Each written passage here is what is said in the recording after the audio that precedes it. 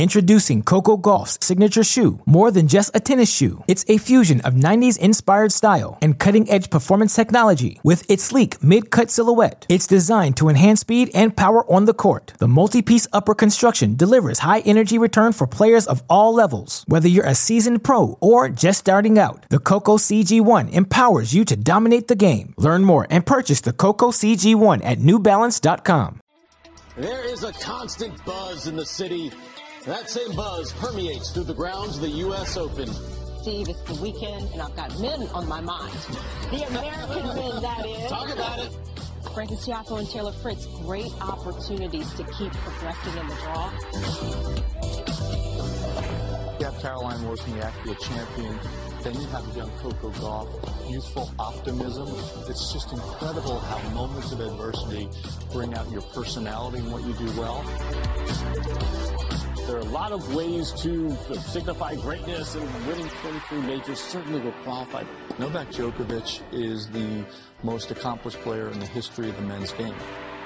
Well, there's nothing like New York bagels. Iga Swiatek producing more than Murray's and Russian daughters combined right now.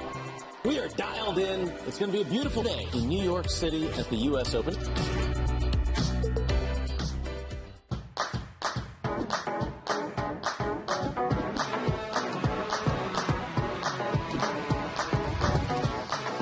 Welcome to TC Live at the U.S. Open, our 2-hour pregame show to get you ready for first ball on this Sunday fun day in New York. As we enter the unofficial end of summer, folks are having to choose between one last party in the Hamptons or celebrating the greatest tennis players in their last major dance of the year. With Labor Day looming, there is still much work to be done. An incredible lineup inside Arthur Ashe Stadium, starting with the all-American battle between Tommy Paul and Ben Shelton, then a generational clash with Coco Gauff and Caroline Wozniacki. The night session begins with three-time champ Novak Djokovic and ends with top seed Iga Swiatek going for her first win against Yelena Ostapenko. On Louis Armstrong, Karolina Muchova trying to make her first quarterfinal in New York, followed by a rematch from last year's Open between Belinda Bencic and Sorana Cirstea. Top-ranked American men Frances Tiafoe and Taylor Fritz going back-to-back to finish play. The aforementioned Swiss star Belinda Bencic coming onto site. U.S. Open, the only major where she has reached the quarterfinals, wants to do it for the fourth time. In fact, she's made the Final Four here once. And how about Benny Schultz, Ben Shelton? A little double duty today. Singles against TP and then mixed doubles with Taylor Townsend. If he wins, cracks the top 30 for the first time in his career. Come on into our studios.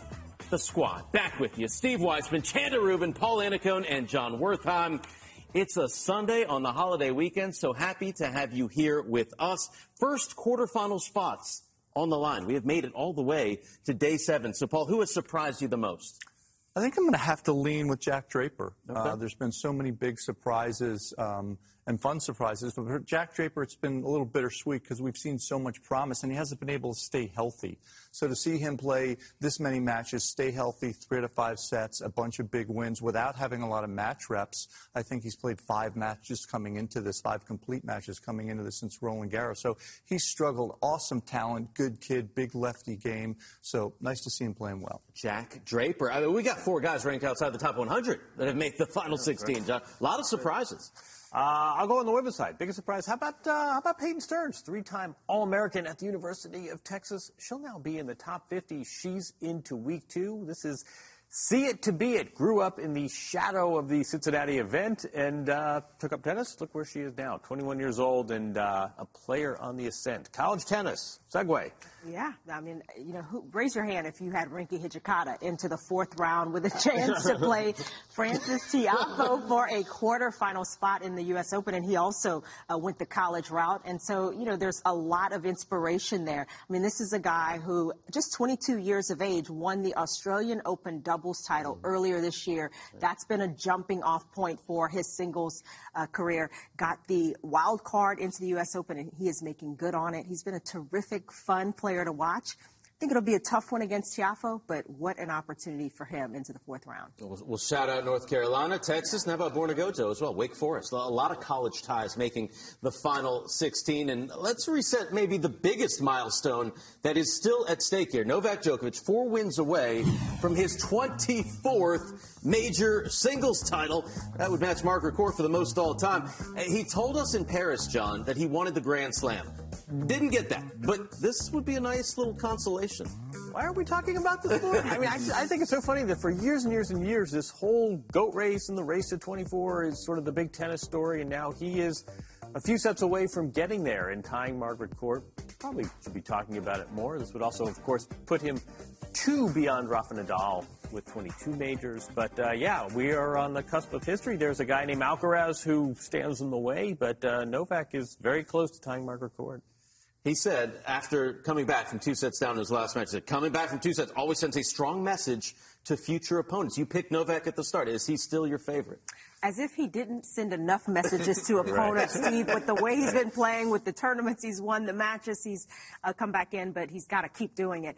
I think it's just tough to bet against Novak Djokovic when you consider the experience, when you consider the titles, the big titles he has under his belt, the way he plays, his ability to just lock in a match and, you know, not miss and turn things around. We saw it when he came back from 2 sets to love down.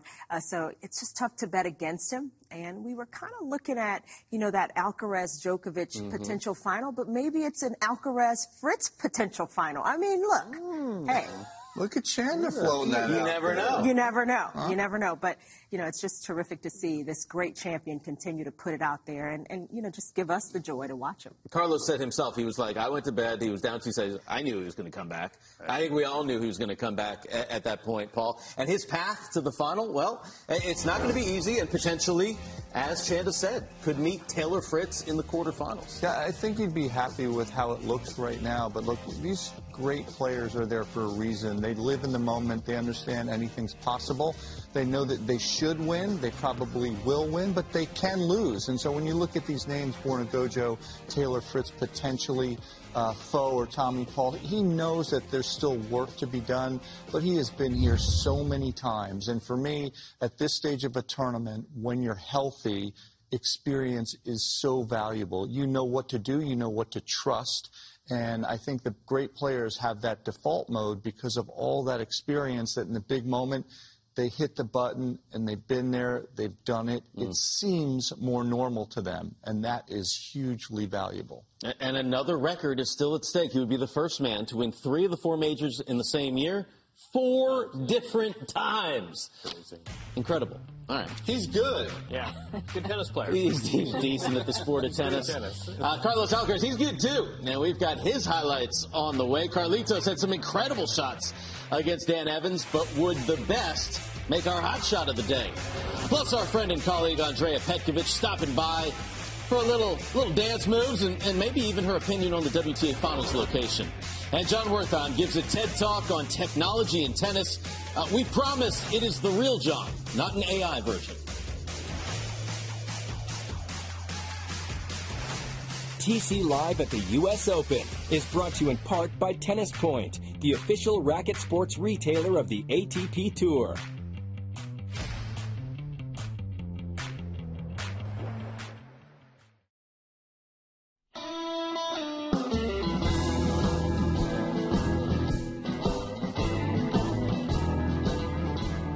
Get in your taxi, head on over to Queens. Chanda, John, Paul, Steve, back on TC Live, leading up to first ball on this Sunday in New York City.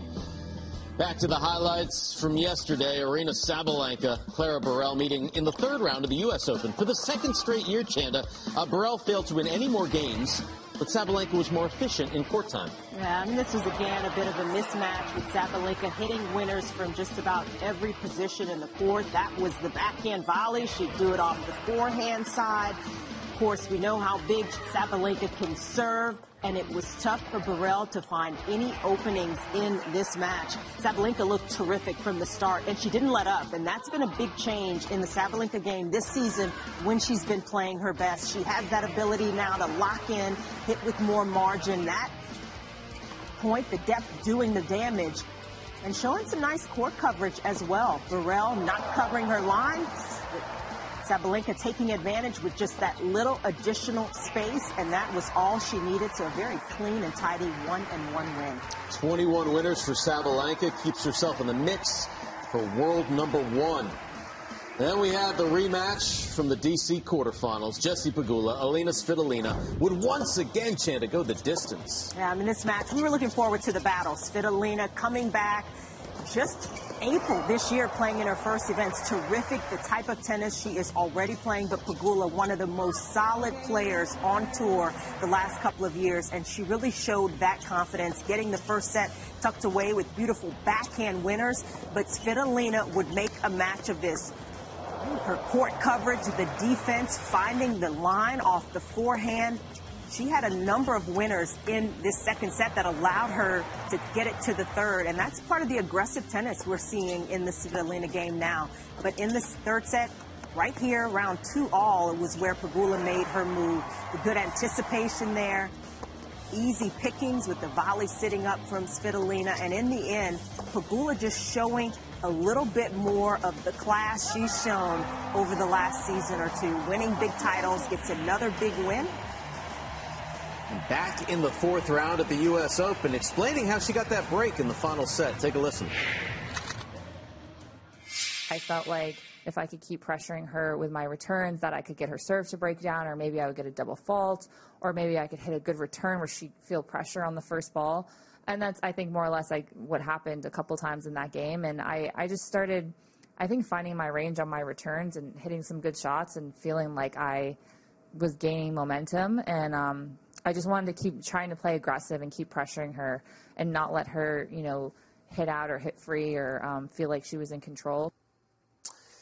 Listen, Jessie is in the round of 16 in singles, in doubles, in mixed. She has played 103 matches this year, more than any other woman on tour. How was she able to get through Svitolina yesterday? She is so professional, and there is no waste. We talk about her playing in all three events. Well, why is she able to do that? One reason is she is so efficient, and she's so put together. And you see that point-to-point. You also see that big picture as well. She doesn't waste energy on drama. She doesn't waste energy on the court. And she just was able to battle through, and that's what she does. She's not going to end up on our hot shots, and she's not going to say anything outrageous or wear anything outrageous. She just comes to work. She gets her work done. She moves on to her next match, and she gets through another battle. And she's an amazing player. You know, she's played so much tennis, and it's so difficult to weigh what emotional energy takes out of you. And one of my questions that I'm going to put Chand on the spot with is, should she play all three events all the time in these majors? Could that have any bearing on how well she's prepared in these big matches in round of 16s and quarters to break through to the next level? Yeah, I think, you know, maybe that's something she has to consider as she looks to make the breakthrough, trying to get to her first major semifinal. Maybe she looks at, you know, not playing all three, but she doesn't like to practice as much. She'd rather be on the match court. She talks about that on her off days. So I can kind of understand it. If you're healthy, it's a lot of fun to play doubles and mix as well. She's asked about it all the time. Yeah. And she says, I love playing.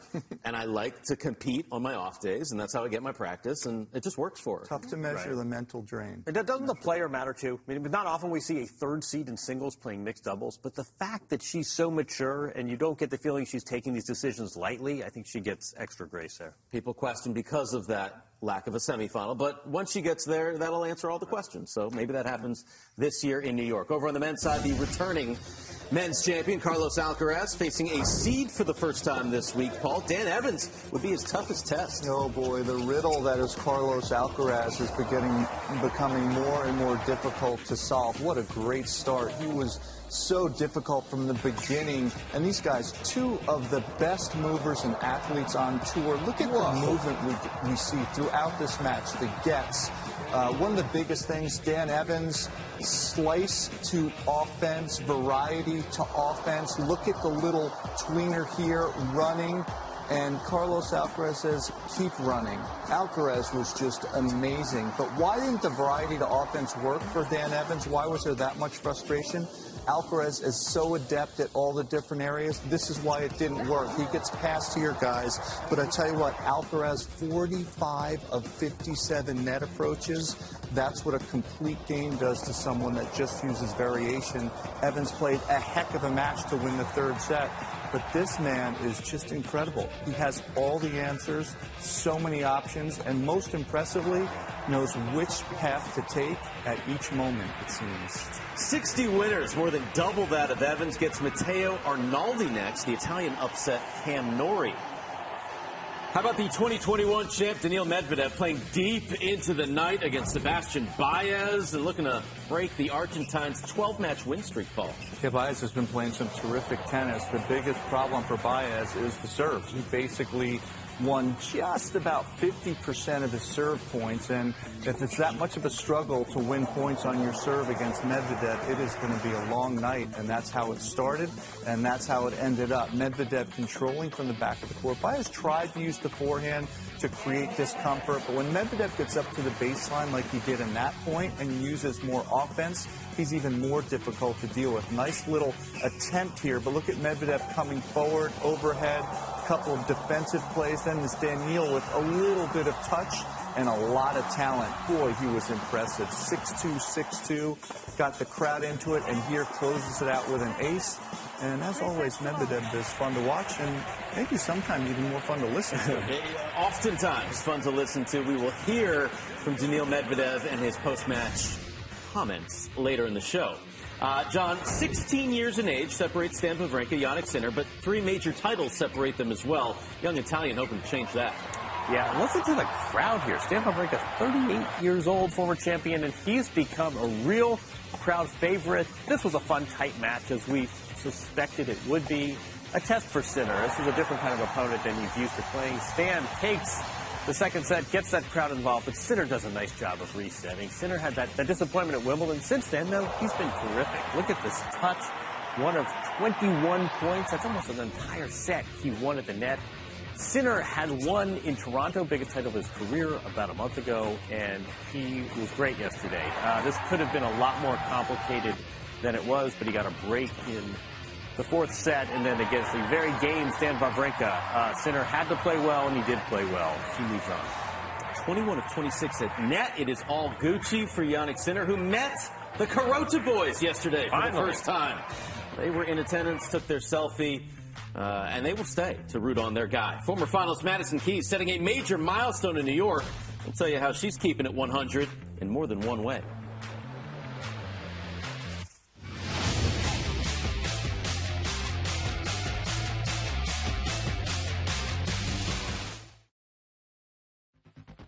Back on TC Live, a reminder to download the U.S. Open app to follow your favorite players, track the latest scores, stats, match highlights, player news, and more. It is available in the App Store and the Google Play Store. Jannik Sinner awaiting the winner of this match between Alexander Zverev and Grigor Dimitrov, Paul. And it was Dimitrov looking good early. I'll tell you what, this was an extremely high level of tennis. First set tiebreak. Look at the beautiful one-hander from Grigor Dimitrov. Got off to a huge lead in the tiebreak, which helped tons. How about some talent right here? The running forehand, no, just wide, in, out. They call it out. Grigor says, please make the width of that line a little bit more. But didn't matter. Won that first set in the tiebreak and a war in the second set tiebreak. Grigor Dimitrov right here. That should have been hit a little bit harder. Wasn't able to convert on 2 set points to go up 2 sets to love. And that one, ouch, goes in the net. Has to go off the court for a little bit of some physical issues, and then it was all Zverev. Folks, the big problem is that man right there got to the net 48 times, and Grigor Dimitrov, guys, only got to net 31 times. I'm still scratching my head. He's so great up at the net, just couldn't get there enough, and Zverev toughed him out. But Grigor Dimitrov, remember, got past the first round, saved 3 match points. Good tournament. Zverev going to meet Sinner for the 5th time. First match of the night session on Ash. Ons Jabeur, Marie Boskova. This one really took us on a roller coaster of emotions, John. Yeah, match between 2 seeds. Boskova's got a lot of talent. Ons Jabeur hasn't been feeling her best. At the same time, she's the only player in women's tennis to win, to reach the final of 3 of the last 5 majors. Boskova goes off the court for an injury, a bit of a thigh injury. That was after winning the first set. And look here in the tiebreak. She was 2 points from winning this match, but Ons said, not so fast, literally and figuratively. Could this be right? 56 winners for Ons Jabeur. And only one of them with an ace. These guys played 218 points and only one ace the entire match. By the third set, it was all on. You had the feeling that if Boskova was going to win this, it had to be in straight sets. In part, you see, she is compromised in terms of mobility. Ons Jabeur, not the player you want to face when you're having a tough time moving, because she finds spots on the court and has that sadistic drop shot. This ended up being a very nice win for Ons Jabeur. She was in some real trouble, extricated herself, and now she's on to yet another week 2 of a major. Sadistic, extricated. Huh? Sadistic you're getting a vocab lesson this morning with Worthon. Power tennis on display between Madison Keys and Ludmila Samsonova-Chanda. The American would need a comeback here. Yeah, this was pretty straightforward, though, compared to the Ons Jabeur match. The firepower from both players, no shortage. And in the first set, it was Samsonova, along with the firepower, finding the lob. She got it done, got the early advantage, but Madison Keys has played some terrific tennis and was up for a comeback. The backhand there, that's been a big weapon. We know how big she can hit the forehand, but she's been doing it off both sides. The running forehand there to get herself the second set, and she had that momentum going into the third and used it. Keys getting up to the net. She was 7 of 12, and those were huge plays and some big moments. And down the stretch, it was Keys just a little more solid along with the firepower. A terrific 3-set win. 100th Grand Slam match win for Maddie Keys at the same place where she won her very first major match. As we take a look at the draw, Sweet 16 all set. Madison Keys going to be playing her fellow United Cup teammate, Jessie Pegula. What's going on the thread? Well, Keys talking about playing Jessie next. Jess probably plays a little bit flatter than I do, but I think maybe if I have the advantage in the serve, she has the advantage in the return. So, I think we kind of are opposites a little bit, but she's been playing some amazing tennis the past few years, and it's going to be a really difficult match. Only played once before in San Diego last year. Jessie got the win there. What's going to be the biggest factor in this match, Paul? I think it's about how consistent Madison can be. She's got more firepower. She can hurt anybody at any given moment. And if she plays disciplined, smart tennis and creates enough margin and gets a good court position, she's got the power to finish. But, she mentioned it. Jessie Pegula, one of the smartest players on tour, knows exactly how to exploit any weakness that you may show. So unforced error count's going to be important for Madison. Yeah, I think one of the most important parts for a big hitter is being able to get forward into the net, especially against an opponent who can anticipate, who can be so clean from the ground, who is so solid as Jessie Pegula is. So I think for Madison Keys, obviously the serve, that's her big weapon. That's an area where she can take over and really make her road a lot easier. But she's got to get forward with the consistency you mentioned, Paul. She's been doing that, but she's got to up it to another level here.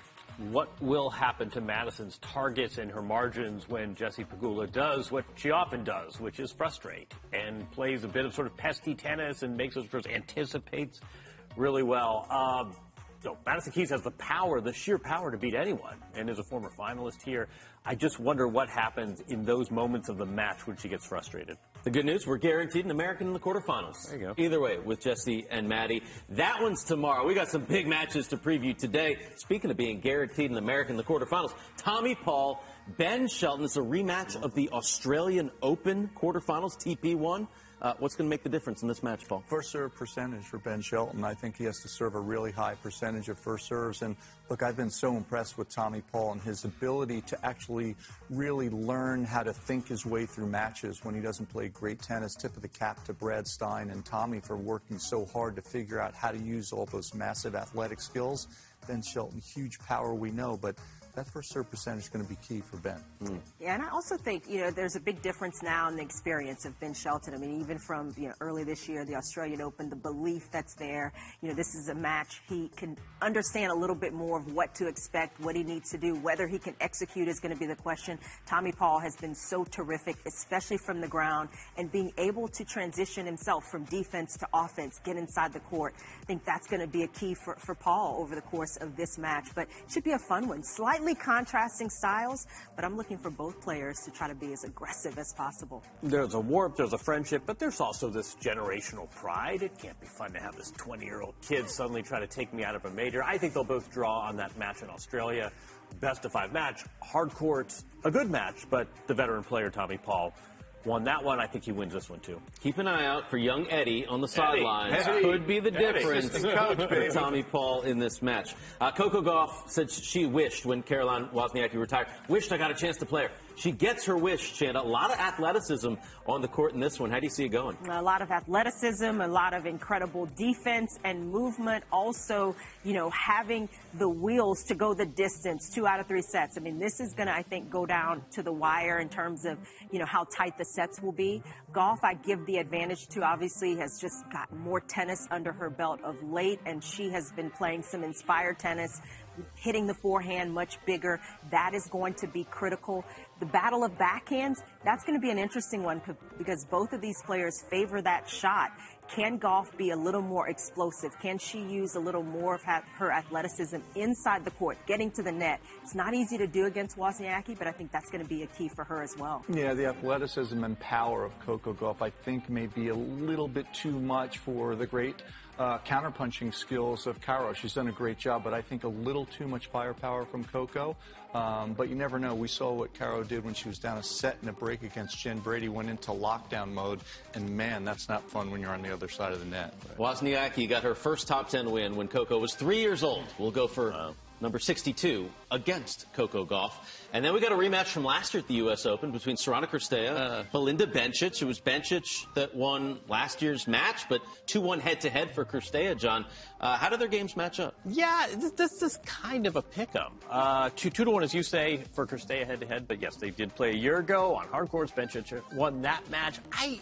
Bencic is such a reactive player, and Cirstea brings the power. So this is a nice offense-defense contrast. Bencic has played well at the U.S. Open, tends to underachieve at majors. This is the one that she doesn't. I think she's a slight favorite. Yeah, I give Bencic the slight favorite in this as well. The key, and I think the question is really the serving of Bencic.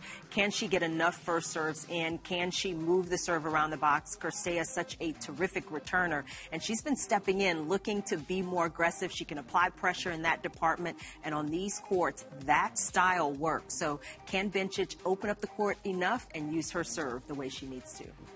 With Simona Halep out, it's Sorana Cirstea. They're kind of carrying the flag for Romania. Should be some good matches. We got more match previews still to come later on TC Live on this Sunday as we lead up to all the action. The four of us with you every morning, 9 a.m. Eastern, your only pregame show for the U.S. Open, leading up to coverage today on ESPN at 11 a.m. Eastern. More TC Live after a quick break.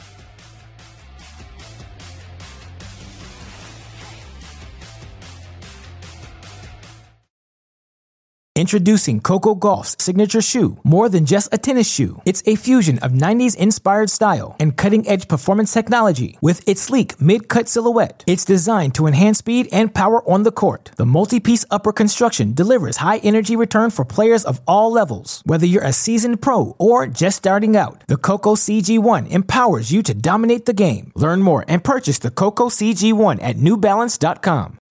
When you need mealtime inspiration, it's worth shopping Kroger, where you'll find over 30,000 mouth-watering choices that excite your inner foodie. And no matter what tasty choice you make, you'll enjoy our everyday low prices, plus extra ways to save, like digital coupons worth over $600 each week. You can also save up to $1 off per gallon at the pump with fuel points. More savings and more inspiring flavors make shopping Kroger worth it every time. Kroger, fresh for everyone. Fuel restrictions apply. Welcome back. Can Taylor Fritz, Frances Tiafoe, and Team World repeat as Laver Cup champs this year? They'll take on Stefano Tsitsipas, Casper Ruud, and Team Europe in Vancouver, Canada. Don't miss Tennis Channel's exclusive live coverage of the three-day event beginning Friday, September 22nd. Well, we are leading up to first ball this Sunday in New York, and USOpen.org is your online home for point-by-point live scoring, highlights, real-time stats, and draws. Visit the official tournament site at USOpen.org today. Steve Weissman back with you in our U.S. Open studios, and for the first time in nearly 40 years, A men's and women's NCAA singles champion has made the fourth round in New York. Florida's Ben Shelton and Peyton Stearns of Texas continue to prove there is a successful pathway from college to the pros. For a look at today's forecast, here is Fox Weather. Good morning, tennis fans. I'm Fox Weather meteorologist Mike Lestman. Here's today's U.S. Open forecast. Looks great. A pocket full of sunshine, temperatures in the upper 80s. You can stream Fox Weather on your favorite connected TV device like Samsung TV Plus Channel 1010. Always on, always free. All right, coming up, a look at the evolution of tennis technology, from wood rackets to real lines people and graphite to AI. John Wertheim goes to infinity and beyond. Next.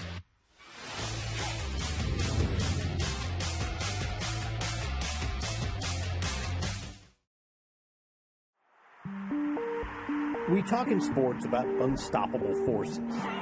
Serena, Rafa, Novak. The real unstoppable force, technology. Speed doesn't tend to throttle down. Over the long haul, bandwidth doesn't narrow. Weight doesn't tend to go up.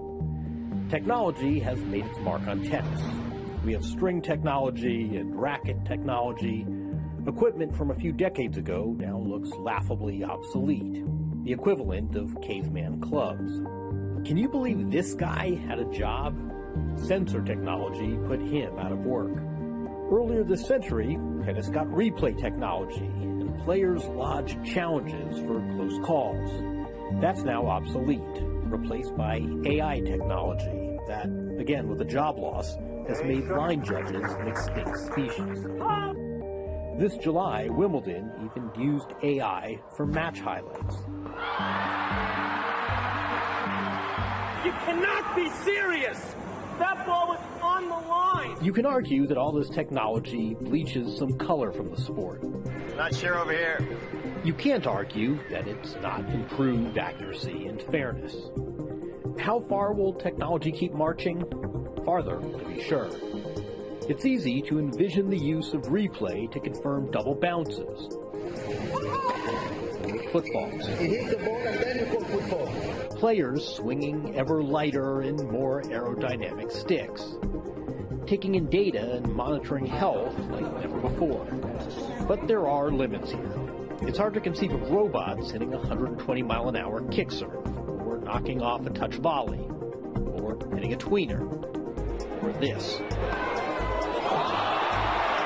Or providing the humanity that makes sports so compelling. The imperfection is part of the appeal, and in this fundamental way, tennis is technology-proof. So we might arrive to matches in flying cars, but we'll be there. We might be wearing virtual reality headsets, but we'll still be watching.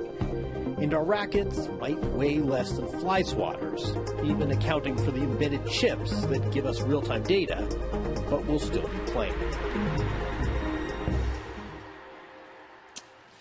Well, tennis was so far ahead in terms of the electronic line calling into all sports, but finally caught up with the rudimentary video review. So kudos to the USTA for getting on that. What do you think has been the most impactful piece of technology to change the game?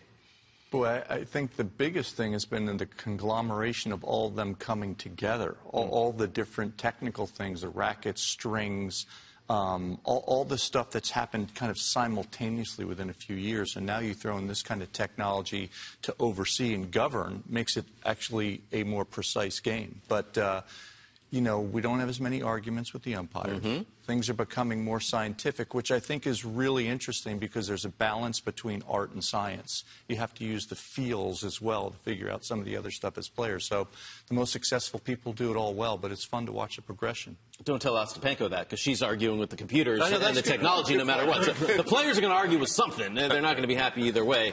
What more would you like to see, Chanda? What other improvements? I mean, it's difficult to kind of anticipate what more improvements that there'll be. I mean, the electronic line calling was huge when that was implemented. And, you know, at that point, maybe even a few years before, I was still playing in the dark ages, Steve. And it didn't seem like we were going to get there this quickly, as quickly as we did get there. I think the data that players have access to, that their teams have access to now, that's been a huge game changer, where you can kind of tell where players are serving on big points and what their preferences are, where the weaknesses are, and you can try to use that to tailor your game. That's a big thing, and I think that will continue to be used by more and more players as they have more access to it. So, but it'll be interesting to see the continued changes that this technology brings. It's funny, tennis is sometimes seen as this tradition-bound sport that doesn't do change well, and I think other sports have looked to tennis.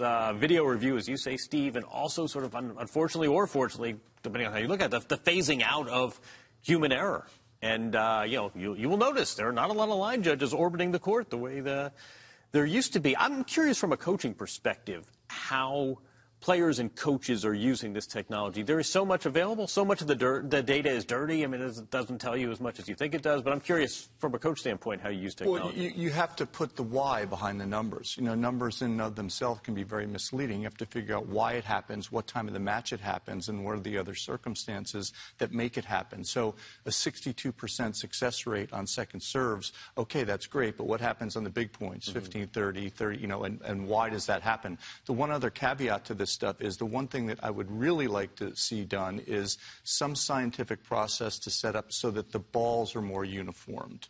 The balls in terms of weight, in terms of how they play. And the problem is when you throw different balls on different surfaces, it really makes it problematic for the players and I think causes potential injuries, makes it really difficult for the players to figure out what to do with rackets and string tension. So if there's some formula that could be put together to make the balls and court speed so that they work together to set up the right environment, that would be great. Well, that's a tournament thing, though, right? Because they have the sponsor. Their rights, they've got the rights to sell the ball rights, and then the court surface, you know, someone's going to do lake hold, someone's going to do green set, you know. So you have to, I'd like to see that figured out at least through segments of the year so that it's a little more uniform. Do you think, Paul, that there should be more of an emphasis on court surfaces? Because now tournaments can kind of decide, you know, when they resurface, how quickly or how slow they make these courts and how the surface plays, which has a big impact on what you're talking about. 100%. I mean, you look at what's happened in the last 3 weeks. Lake hold in Toronto with the Wilson ball played totally different than green set in Cincinnati with the Wilson ball. And now we're back to lake hold here at the U.S. Open with the Wilson ball. And if you talk to the players, they're going to say, why was everything so different? And so there's some stuff to figure out. And with all this great technology that you talked about in this piece, John, I think it would be really well thought out and a great idea to figure out how to make it a little bit more uniformed and maybe periodized to the biggest tournaments during that segment of the year. Maybe I'm a traditionalist that just likes the fact that tennis is different and has the different surfaces and players have to... I agree with you, Steve, but I'm just saying in different segments of the year. So like the last 4 weeks leading into the U.S. Open, and now we have the indoor season leading into the year-end championships. You know, those segments can all be different, but within those segments, when you mix and match with different balls, you go from Dunlop to Technofiber to Wilson to Penn to this to that, the players are like, okay, what do I do with my rackets? What do I do with this? And then all of a sudden, you see a lot more variance, and in the worst-case scenario, you see some injuries, which is what we don't want to see. We definitely don't want to see that. Follow the money, and that'll get you some answers with that. Of course, there is no replacing commentators like Andrea Petkovic because AI cannot replicate her brain and what she provides. Ever. We'll catch up with the former top 10 star next, see who has surprised her so far in New York.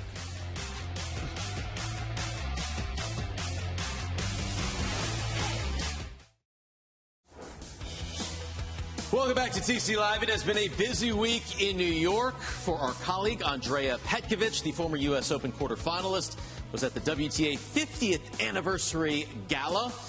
And then, of course, with her team at Tennis Channel, our own Ken Solomon there ringing the bell at the NASDAQ. Just want you to know, NASDAQ was up about 200 points that day when Petco was there to kick it off. And now we welcome Andrea Petkovic with us here on TC Live. Great to see you, Andrea. Hello, everyone. And I just realized I have exactly the same top on in one of the photos you just showed. I swear have other clothes. That's true. That's true. You only brought one shirt to New York. We won't tell anyone. It's okay. It's our secret. It's versatile. You can wear it anywhere. I would have never known, but thanks for pointing that out. It's the weekend, first weekend at the U.S. Open, Andrea. A lot of great stories, but we've got a blockbuster match between Coco Gauff and Caroline Wozniacki. What do you make of that one? Oh, I'm so excited for that. I saw both of their matches yesterday. I saw Caroline's in person in the stadium, and in that last set and a half, she was zoning so hard. I don't think that girl missed a ball in a set in, 20 minutes. It was absolutely insane. And the same really goes for Coco Gauff. After she spotted Justin Bieber, she went into full concentration mood, full intensity. And was just firing on all cylinders. So what I'm very sure of, we will have long rallies and we will have a lot of tennis to witness. I'm really excited for that matchup. Leaving the Bieber factor notwithstanding, because we don't know what his travel schedule is, whether he stays or whether he goes back to Canada or whatever. Do we think that Coco's capable of winning this event? I mean, she plays Iga, likely if she can get by Caro. Do we think this could be the time and place for her first major? Well, Steve and me actually talked about this right before I did head to New York, and I was saying I don't want to put that pressure on her. Now, obviously, her reaching the second week, the talk has raised. I do think, I 100% believe she can win. Will she win? It was a lot. I know she's coming in with a lot of wins and she's very young and she has a lot of energy, but she won 2 big events. She won her first 1,000 Masters events. She had a few tough matches here.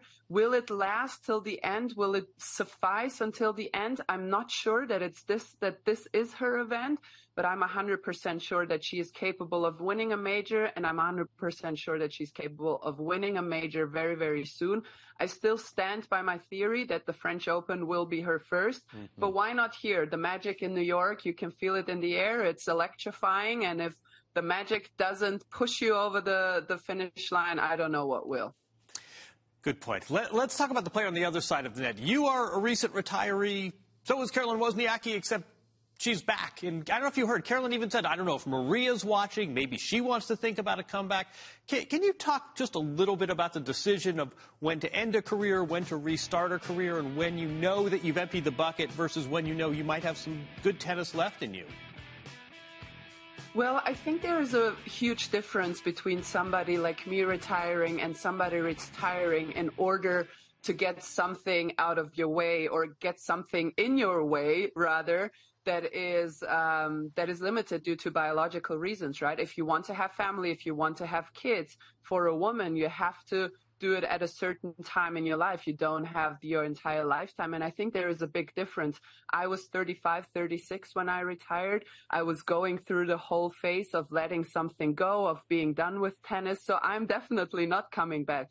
But for somebody like Caroline, for somebody like Elina Svitolina, they wanted family, so they had to make a choice. It was more a choice than a decision, rather than a decision of letting something be in the past. It was a choice between, do I want a family or do I want to play tennis? And she's made her choice, and she realized for herself that she can still do the other thing, that it wasn't a choice, that she still can do both. And she came back, and you can just see that she is ready physically, mentally, emotionally. You can just see it on the court. She's ready to run until tomorrow. And I loved one tweet by Andy Roddick yesterday where he said that Caroline just she's never bothered by pain. And that is such a true statement. You can just see it. She doesn't mind the rallies going over 20, 30, 40 shots, humidity, heat.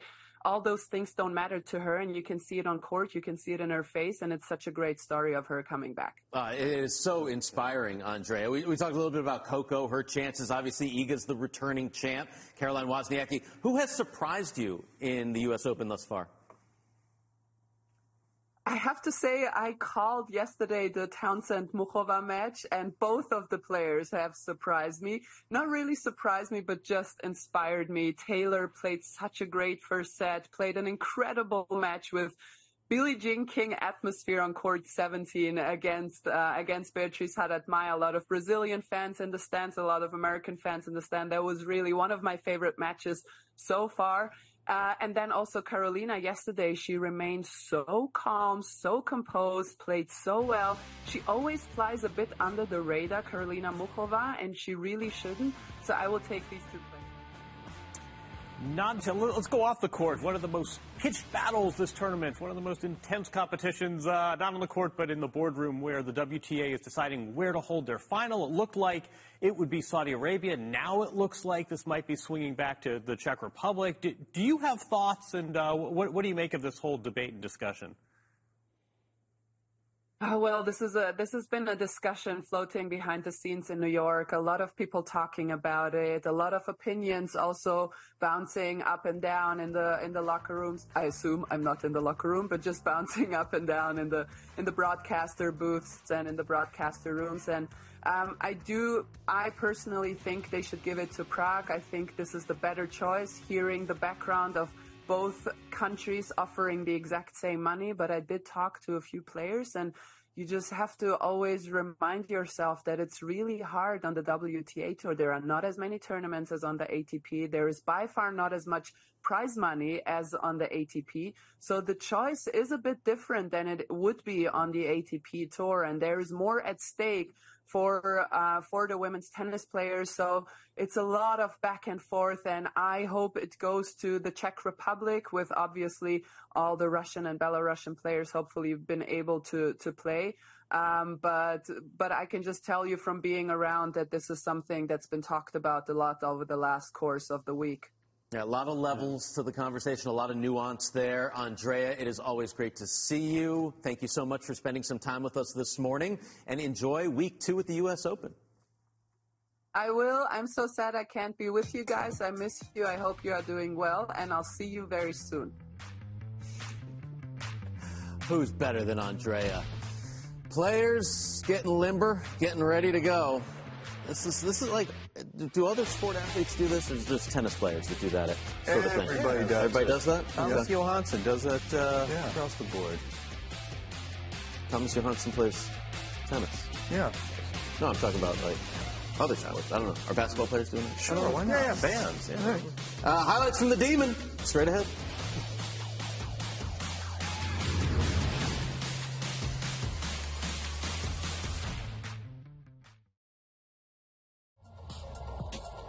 Paul Chan and John Steve back on TC Live. Reminder that the Tennis Shop, powered by Tennis Point, is the new online store featuring the latest apparel and equipment. Scan the QR code on your screen, talk about technology, or visit tennisshop.com today to search a wide selection of brands and get the very same gear as your favorite pros, maybe even the same bag or racket as one Leylah Fernandez. Coming on site today. She played great with Taylor Townsend. What a great doubles match that was yesterday on court 17. They are in action today against Karolina Pliskova and Donna Vekic. Very entertaining duo. Be sure to check that out when you're watching the matches today. Former finalist in singles as well. The Wimbledon champ, Marketa Vondrousova and Katerina Alexandrova, both had their best results in London, John, and both looking to do the same here in New York. Speaking of lefties after Leylah Fernandez, you know what's no good for tennis when a player wins a major in surprising fashion and then doesn't back it up? But Marketa Vondrousova, fresh from winning the Wimbledon title, has looked terrific here so far.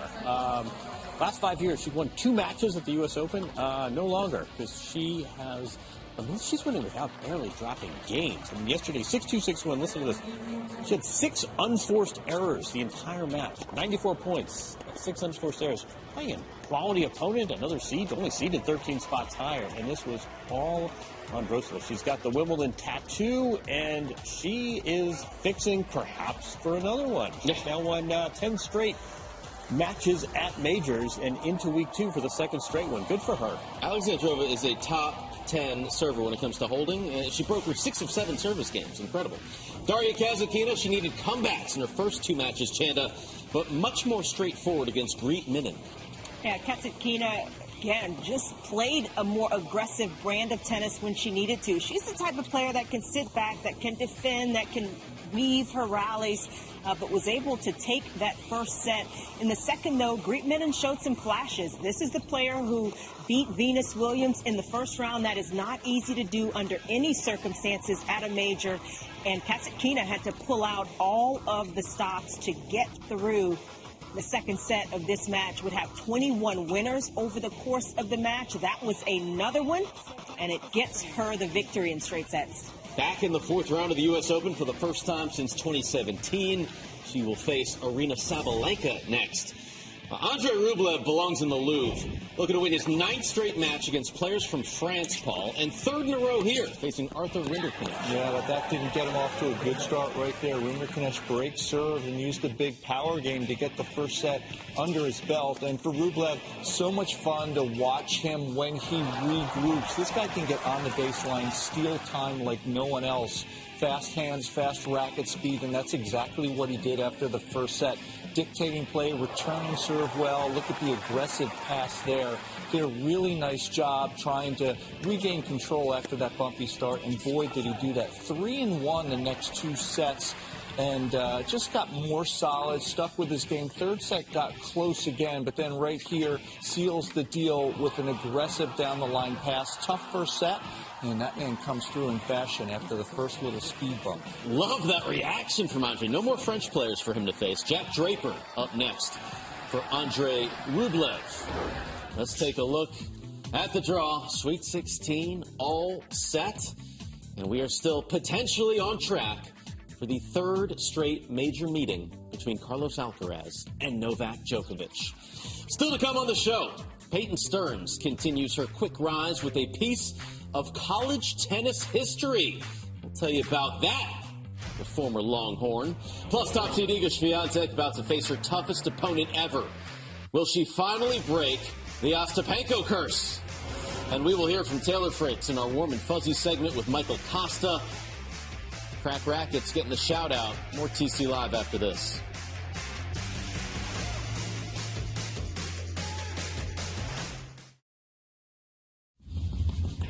Back on TC Live, there's our own Taylor Townsend. Oh, it's tea time. It's rolling. Look at that. It's rolling. That's cool. Tea time with Taylor Townsend. There's not a camera that she does not love, and we love her on camera. Did a little swag surf after her last win with Layla. What's a swag surf? What is that? It looked like they were flying. It was like the fly with Caro, but she called it the swag surf.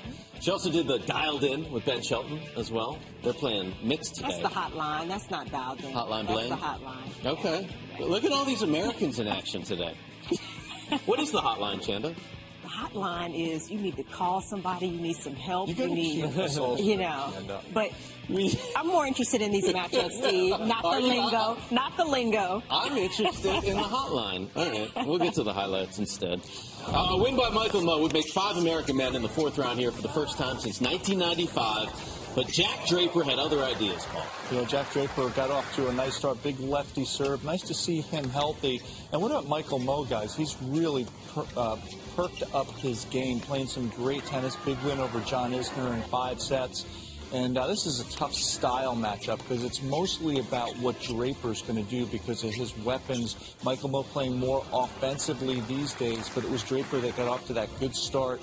2 sets up, and Michael Mmoh does what he always does, which is compete, move, find ways to create problems. Look at the movement from 6'4" Jack Draper. But Mmoh did a good job winning that 3rd set, fighting his way back in. But early on in the 4th, Draper kind of set the tone. Look at this get. That's a beautiful drop shot. That is a hell of an explosive move.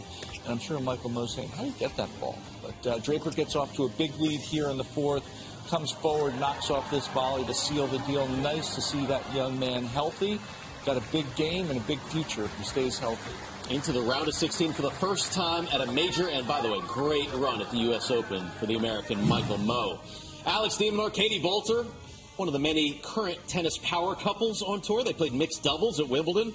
Both played Saturday for spots in the 4th round of the U.S. Open in singles. We start with Boulter, taking on former Texas star Peyton Stearns. They played in Austin earlier this year. The Longhorn won in 3 tie-break sets, Chanda. And this was also a battle, not quite as tense. Stearns getting up the early lead in the first set and playing aggressively on the far side of the court. The big forehand there. Boulter often didn't know where to go, couldn't quite read that shot. And it was also the intensity from Stearns. Beautiful change of direction there, solidifying her lead and just playing such calm, confident tennis. with the firepower. Not easy, especially on this kind of stage. But Stearns, she looks like she is made for it. Terrific close to what was a fantastic match. She joins Patty Fendick of Stanford as the only NCAA women's singles champs to make the 4th round of the U.S. Open within 2 years of that title. Peyton Stearns, what a baller. So Bolter must now cheer for Alex de Minaur. The Aussie continued his hot summer against Nicholas Jarry, John. Yeah, she could cheer heartily, just not that long, because this was not much of a match. This surprised you? Yeah, the scoreline certainly did, if not the outcome. I mean, de Minaur, remember, he reached the Toronto final a few weeks ago, so he's playing well on the hard courts. He's going to have a career-high ranking when all said and done with this event. But, yeah, I mean, Jarry, big guy, nice serve. 6 breaks of serve and only 6 holds. This was all one-way traffic. Jarry can now go on that extended paternity leave. Remember, he had to leave Cincinnati to go back to South America. Now, a lot of time to be with his second child, because yesterday was not much of a match. 6-1, 6-3.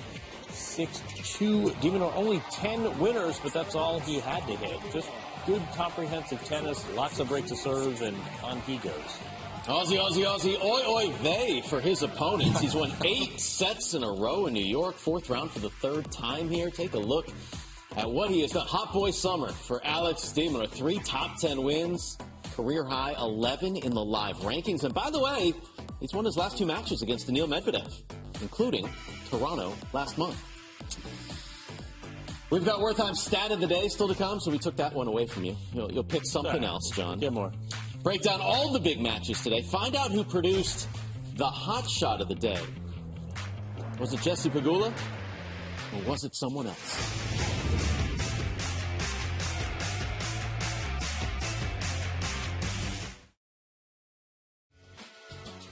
Back on TC Live, here comes Tommy Paul. So good, you can't see him. You can't see him. John Cena styles. They're having a good time. Looks loose and ready to go before his big 4th round matchup later today. Maybe some hot shots in that one. The hot shot of the day from yesterday. Carlos Alcaraz, Dan Evans, John, and Carlitos coming up with some more magic. Yeah, I think this guy has power, speed, and a little bit athleticism. Imagine you're Dan Evans and you hit that volley, and yeah. That was one of 61 winners, so we had plenty to choose from. These guys put on such a great show, though. And we said it yesterday. Carlos likes the big stage, and he didn't disappoint yesterday. Look at that shot. Look at Evans' reaction here. Just tosses the racket into the net. Like, are you kidding me? Like, I did everything right, and yet still, this kid. And how about the delayed reaction? He wasn't sure. It hit the back of the line. He's like, did I get it? Yeah, I hit the line. Yes. Did you see that ball was like 3 inches off the ground, too? Hard to generate that pace when you're literally scraping the court with your racket. That's Carlos for you. His quote after the match, we played great points that made us smile. I don't know if Dan Evans was smiling. I think he was. I mean, Dan Evans played a great match. Yeah. Took a set off Carlos, and if you had a ticket to that match, you were entertained yesterday. The returning champ continues to inspire. It is time now for our Warm and Fuzzy segment. It's Taylor Fritz with Michael Costa. Just broken racket. What's that make you feel? Evoke? Anything? Makes me feel good, honestly. Does it? Tell me about that. Oh yeah. I mean, if I'm pretty upset, not much can make me feel a lot better than doing that. As a tennis fan, I think this, oh no, they broke their racket. I wouldn't encourage breaking rackets. I think I felt absolutely awful when I broke a racket when I was younger. Right. Shout out our friends at Crack Rackets. You can see all of Michael Costa's great work on these Warm and Fuzzy segments at tennischannel.com and youtube.tv. Coming up next, we get you ready for the big Sunday action. Lots of highlights, match previews. Keep it close.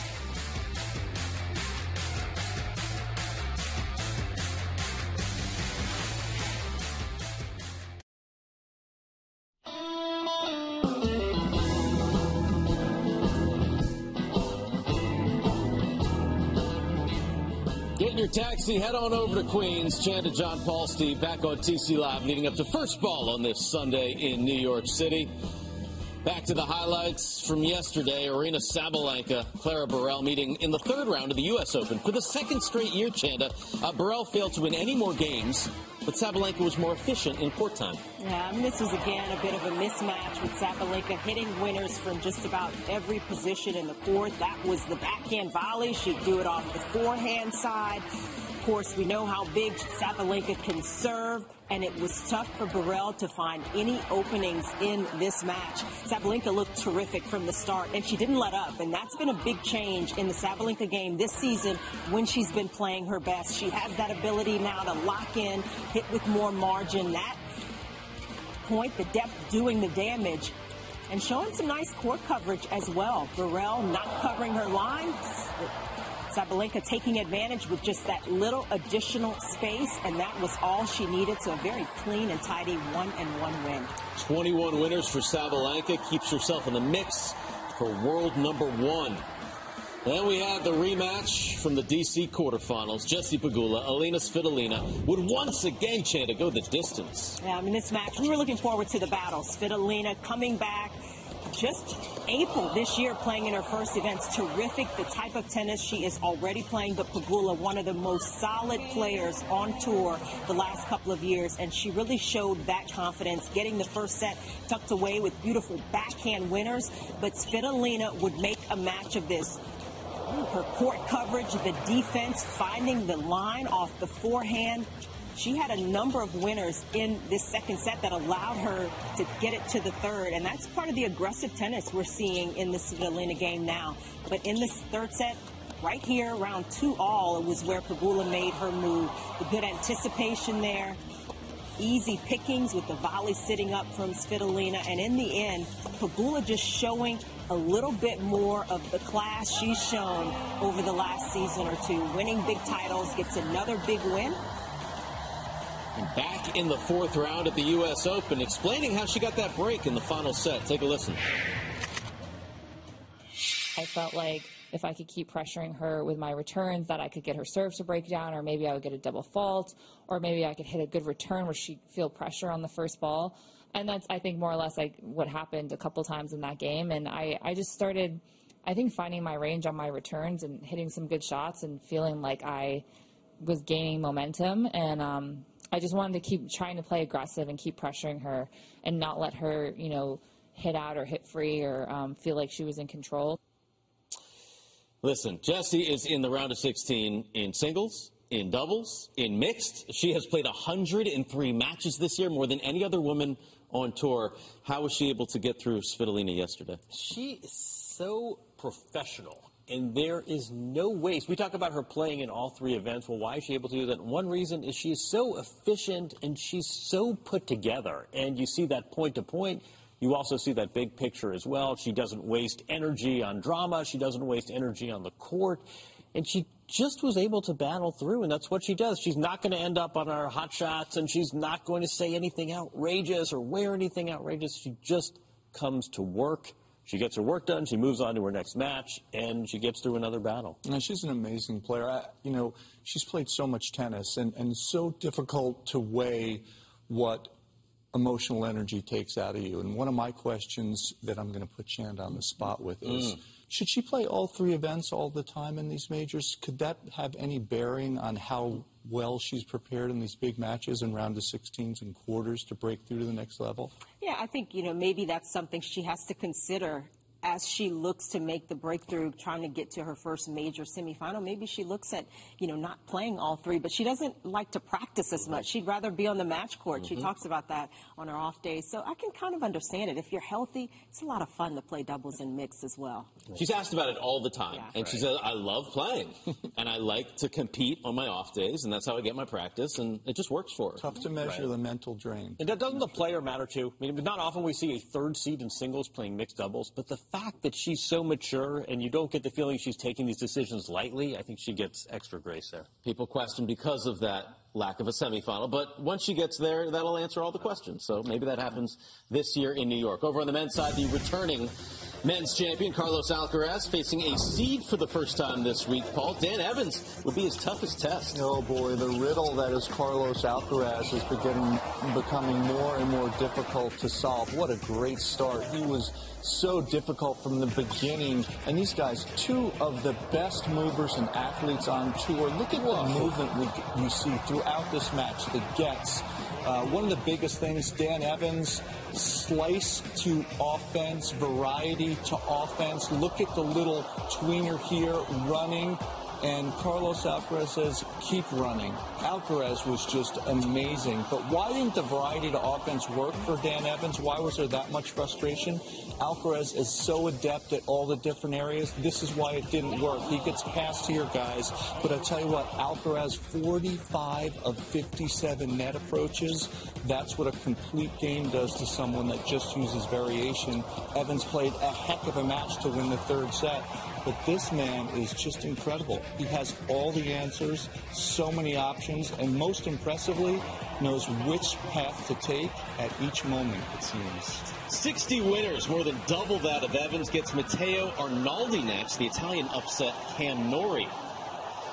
How about the 2021 champ Daniil Medvedev playing deep into the night against Sebastian Baez, looking to break the Argentine's 12-match win streak, Paul? Yeah, Baez has been playing some terrific tennis. The biggest problem for Baez is the serve. He basically won just about 50% of his serve points, and if it's that much of a struggle to win points on your serve against Medvedev, it is going to be a long night, and that's how it started, and that's how it ended up. Medvedev controlling from the back of the court. Baez tried to use the forehand to create discomfort, but when Medvedev gets up to the baseline like he did in that point and uses more offense, he's even more difficult to deal with. Nice little attempt here, but look at Medvedev coming forward, overhead, couple of defensive plays. Then there's Daniil with a little bit of touch and a lot of talent. Boy, he was impressive. 6'2", 6'2", got the crowd into it, and here closes it out with an ace. And as always, Medvedev is fun to watch and maybe sometimes even more fun to listen to. Oftentimes fun to listen to. We will hear from Daniil Medvedev and his post-match comments later in the show. John, 16 years in age separates Stan Wawrinka, Jannik Sinner, but 3 major titles separate them as well. Young Italian hoping to change that. Yeah, listen to the crowd here. Stan Wawrinka, 38 years old, former champion, and he's become a real crowd favorite. This was a fun, tight match, as we suspected it would be. A test for Sinner. This is a different kind of opponent than he's used to playing. Stan takes the second set, gets that crowd involved, but Sinner does a nice job of resetting. Sinner had that disappointment at Wimbledon. Since then, though, he's been terrific. Look at this touch. One of 21 points. That's almost an entire set he won at the net. Sinner had won in Toronto, biggest title of his career, about a month ago, and he was great yesterday. This could have been a lot more complicated than it was, but he got a break in the fourth set, and then against the very game Stan Wawrinka, Sinner had to play well, and he did play well. He moves on. 21 of 26 at net. It is all Gucci for Jannik Sinner, who met the Carota boys yesterday for the first time. They were in attendance, took their selfie, and they will stay to root on their guy. Former finalist Madison Keys setting a major milestone in New York. We'll tell you how she's keeping it 100 in more than one way.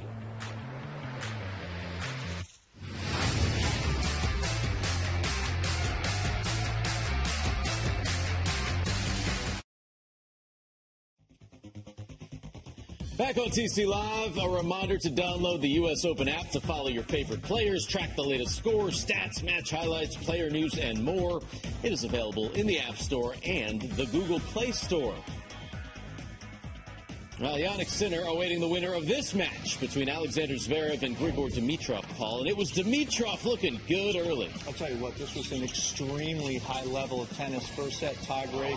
Look at the beautiful one-hander from Grigor Dimitrov. Got off to a huge lead in the tiebreak, which helped tons. How about some talent right here? The running forehand, no, just wide, in, out. They call it out. Grigor says, please make the width of that line a little bit more. But didn't matter. Won that first set in a tiebreak and a war in the second set tiebreak. Grigor Dimitrov right here. That should have been hit a little bit harder. Wasn't able to convert on 2 set points to go up 2 sets to love. And that one, ouch, goes in the net.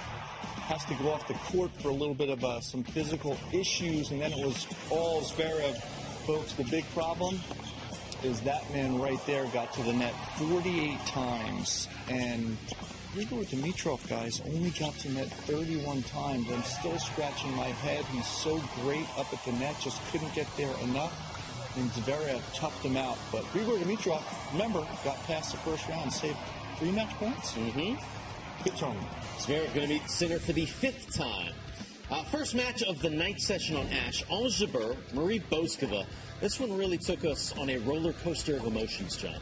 Yeah, match between 2 seeds. Bouzkova's got a lot of talent. Ons Jabeur hasn't been feeling her best. At the same time, she's the only player in women's tennis to win, to reach the final of 3 of the last 5 majors. Bouzkova goes off the court for an injury, a bit of a thigh injury. That was after winning the first set. And look here in the tiebreak. She was 2 points from winning this match, but Ons said, not so fast, literally and figuratively. Could this be right? 56 winners for Ons Jabeur.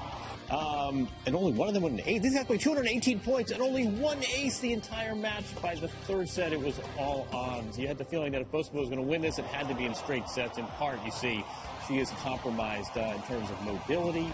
Ons Jabeur, not the player you want to face when you're having a tough time moving, because she finds spots on the court and has that sadistic drop shot. This ended up being a very nice win for Ons Jabeur. She was in some real trouble, extricated herself, and now she's on to yet another week 2 of a major. Sadistic, extricated. You're getting a vocab lesson this morning with Worthon. Power tennis on display between Madison Keys and Ludmila Samsonova-Chanda. The American would need a comeback here. Yeah, this was pretty straightforward, though, compared to the Ons Jabeur match. The firepower from both players, no shortage. And in the first set, it was Samsonova, along with the firepower, finding the lob. She got it done, got the early advantage, but Madison Keys has played some terrific tennis and was up for a comeback. The backhand there, that's been a big weapon. We know how big she can hit the forehand, but she's been doing it off both sides. The running forehand there to get herself the second set, and she had that momentum going into the 3rd and used it. Keys getting up to the net. She was 7 of 12, and those were huge plays and some big moments. And down the stretch, it was Keys just a little more solid along with the firepower. A terrific 3-set win. 100th Grand Slam match win for Maddie Keys at the same place where she won her very first major match. As we take a look at the draw, Sweet 16 all set. Madison Keys going to be playing her fellow United Cup teammate, Jessie Pegula. What's going on the thread? Well, Keys talking about playing Jessie next. Jess probably plays a little bit flatter than I do, but I think maybe if I have the advantage in the serve, she has the advantage in the return. So, I think we kind of are opposites a little bit, but, she's been playing some amazing tennis the past few years, and it's going to be a really difficult match. Only played once before in San Diego last year. Jessie got the win there. What's going to be the biggest factor in this match, Paul? I think it's about how consistent Madison can be. She's got more firepower. She can hurt anybody at any given moment. And if she plays disciplined, smart tennis and creates enough margin and gets a good court position, she's got the power to finish. But, she mentioned it, Jessie Pegula, one of the smartest players on tour, knows exactly how to exploit any weakness that you may show. So unforced error count is going to be important for Madison. Yeah, I think one of the most important parts for a big hitter is being able to get forward into the net, especially against an opponent who can anticipate, who can be so clean from the ground, who is so solid as Jessie Pegula is. So I think for Madison Keys, obviously the serve, that's her big weapon. That's an area where she can take over and really make her road a lot easier. But she's got to get forward with the consistency you mentioned, Paul. She's been doing that, but she's got to up it to another level here. What will happen to Madison's targets and her margins when Jessie Pegula does what she often does, which is frustrate and plays a bit of sort of pesty tennis and makes those anticipates really well. Madison Keys has the power, the sheer power to beat anyone, and is a former finalist here. I just wonder what happens in those moments of the match when she gets frustrated. The good news, we're guaranteed an American in the quarterfinals. There you go. Either way, with Jesse and Maddie. That one's tomorrow. We got some big matches to preview today. Speaking of being guaranteed an American in the quarterfinals, Tommy Paul, Ben Shelton. It's a rematch of the Australian Open quarterfinals, TP1. What's going to make the difference in this match, Paul? First serve percentage for Ben Shelton. I think he has to serve a really high percentage of first serves. And look, I've been so impressed with Tommy Paul and his ability to actually really learn how to think his way through matches when he doesn't play great tennis. Tip of the cap to Brad Stein and Tommy for working so hard to figure out how to use all those massive athletic skills. Ben Shelton, huge power, we know, but that first serve percentage is going to be key for Ben. Yeah, and I also think, there's a big difference now in the experience of Ben Shelton. I mean, even from, early this year, the Australian Open, the belief that's there.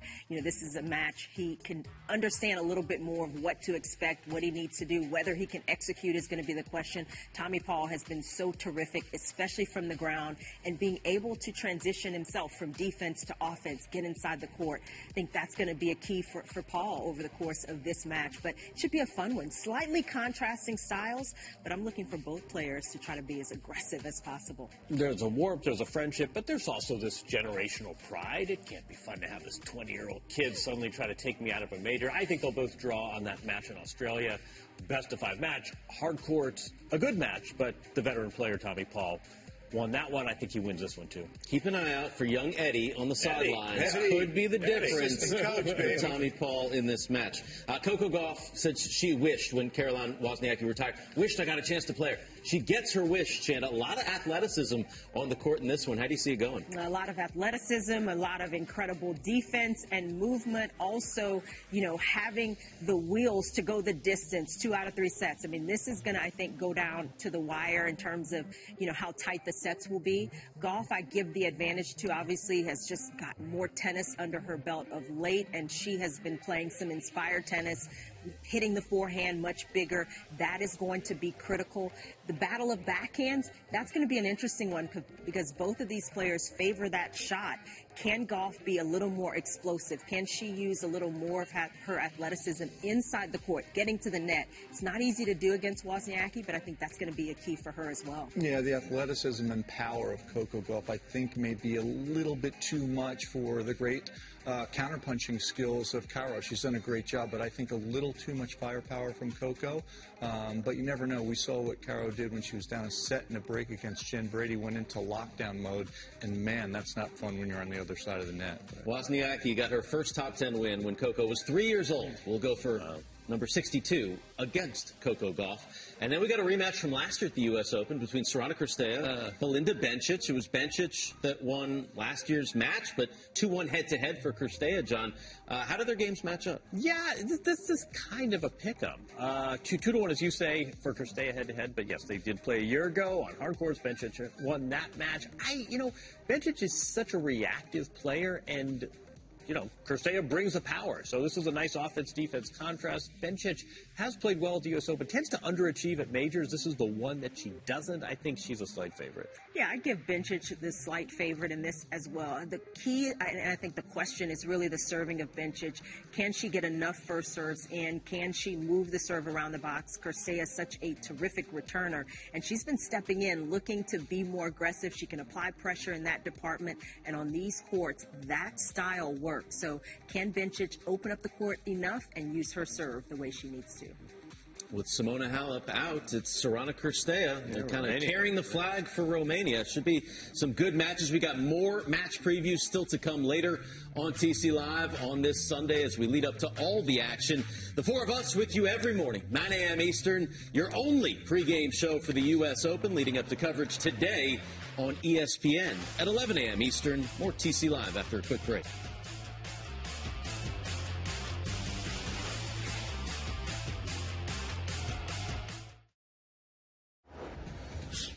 Welcome back. Here comes Jesse Pegula. Gets the day off in singles and doubles, but playing mixed today with Austin Krajicek. Always a match for Jesse.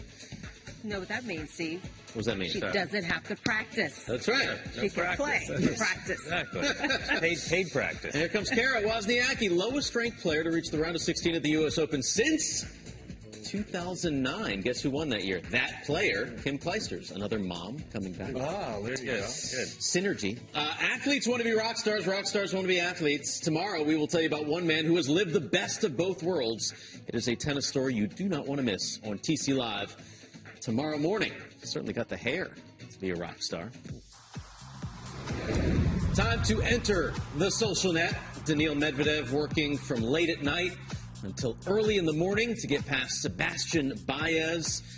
And as always, his comments were just as entertaining as his play on the court. Listen to this. Just a word to the people who are staying out here late to give some atmosphere. A little thanks to the New York folk. Yeah, thanks a lot to all the guys who don't shout between first and second serve. You guys are great. No, but you guys are great. But I think there is one guy. I don't know if he has a girlfriend or wife, but I don't know how his girlfriend or wife is gonna sleep, because I think he's so pumped up that he's gonna at the night say "Vamos, vamos, vamos, vamos, vamos," like just non-stop. So yeah, I feel sorry for him. What a legend. Man, that's so awesome. You know, Pam ended that interview by saying, "You're a piece of work." And he is. That's not your conventional post-match interview, is it? It never is. No, with Medvedev. never. This guy doesn't do Always cliche. some little nugget you didn't expect. A great watch and a great listen. I mean, at 1:30 in the morning. Yeah, Everybody's a little loopy, right? Weekend. Exactly. But no, don't shout out between first and second serves. You're big. Don't commentate between first and second serves, right? Yeah. Just let it play. I am, but I was making more of a note of him being in that man's household. What was happening? Yeah, how do you know what's going on at night? Right? Yeah. I don't know. Moving on, shall we? Sure. We'll have some match previews coming up right after a quick break. A reminder that the newly enhanced USOpenShop.org is the official shop for 2023 U.S. Open merchandise. Get U.S. Open gear for the entire family. Check out a variety of one-of-a-kind U.S. Open accessories. Visit USOpenShop.org today. You won't believe who is in the People Magazine Stars in the Stands. Who's listening? Jermaine. Jermaine. Your notepad. Yes. You're going to love this one, Jermaine.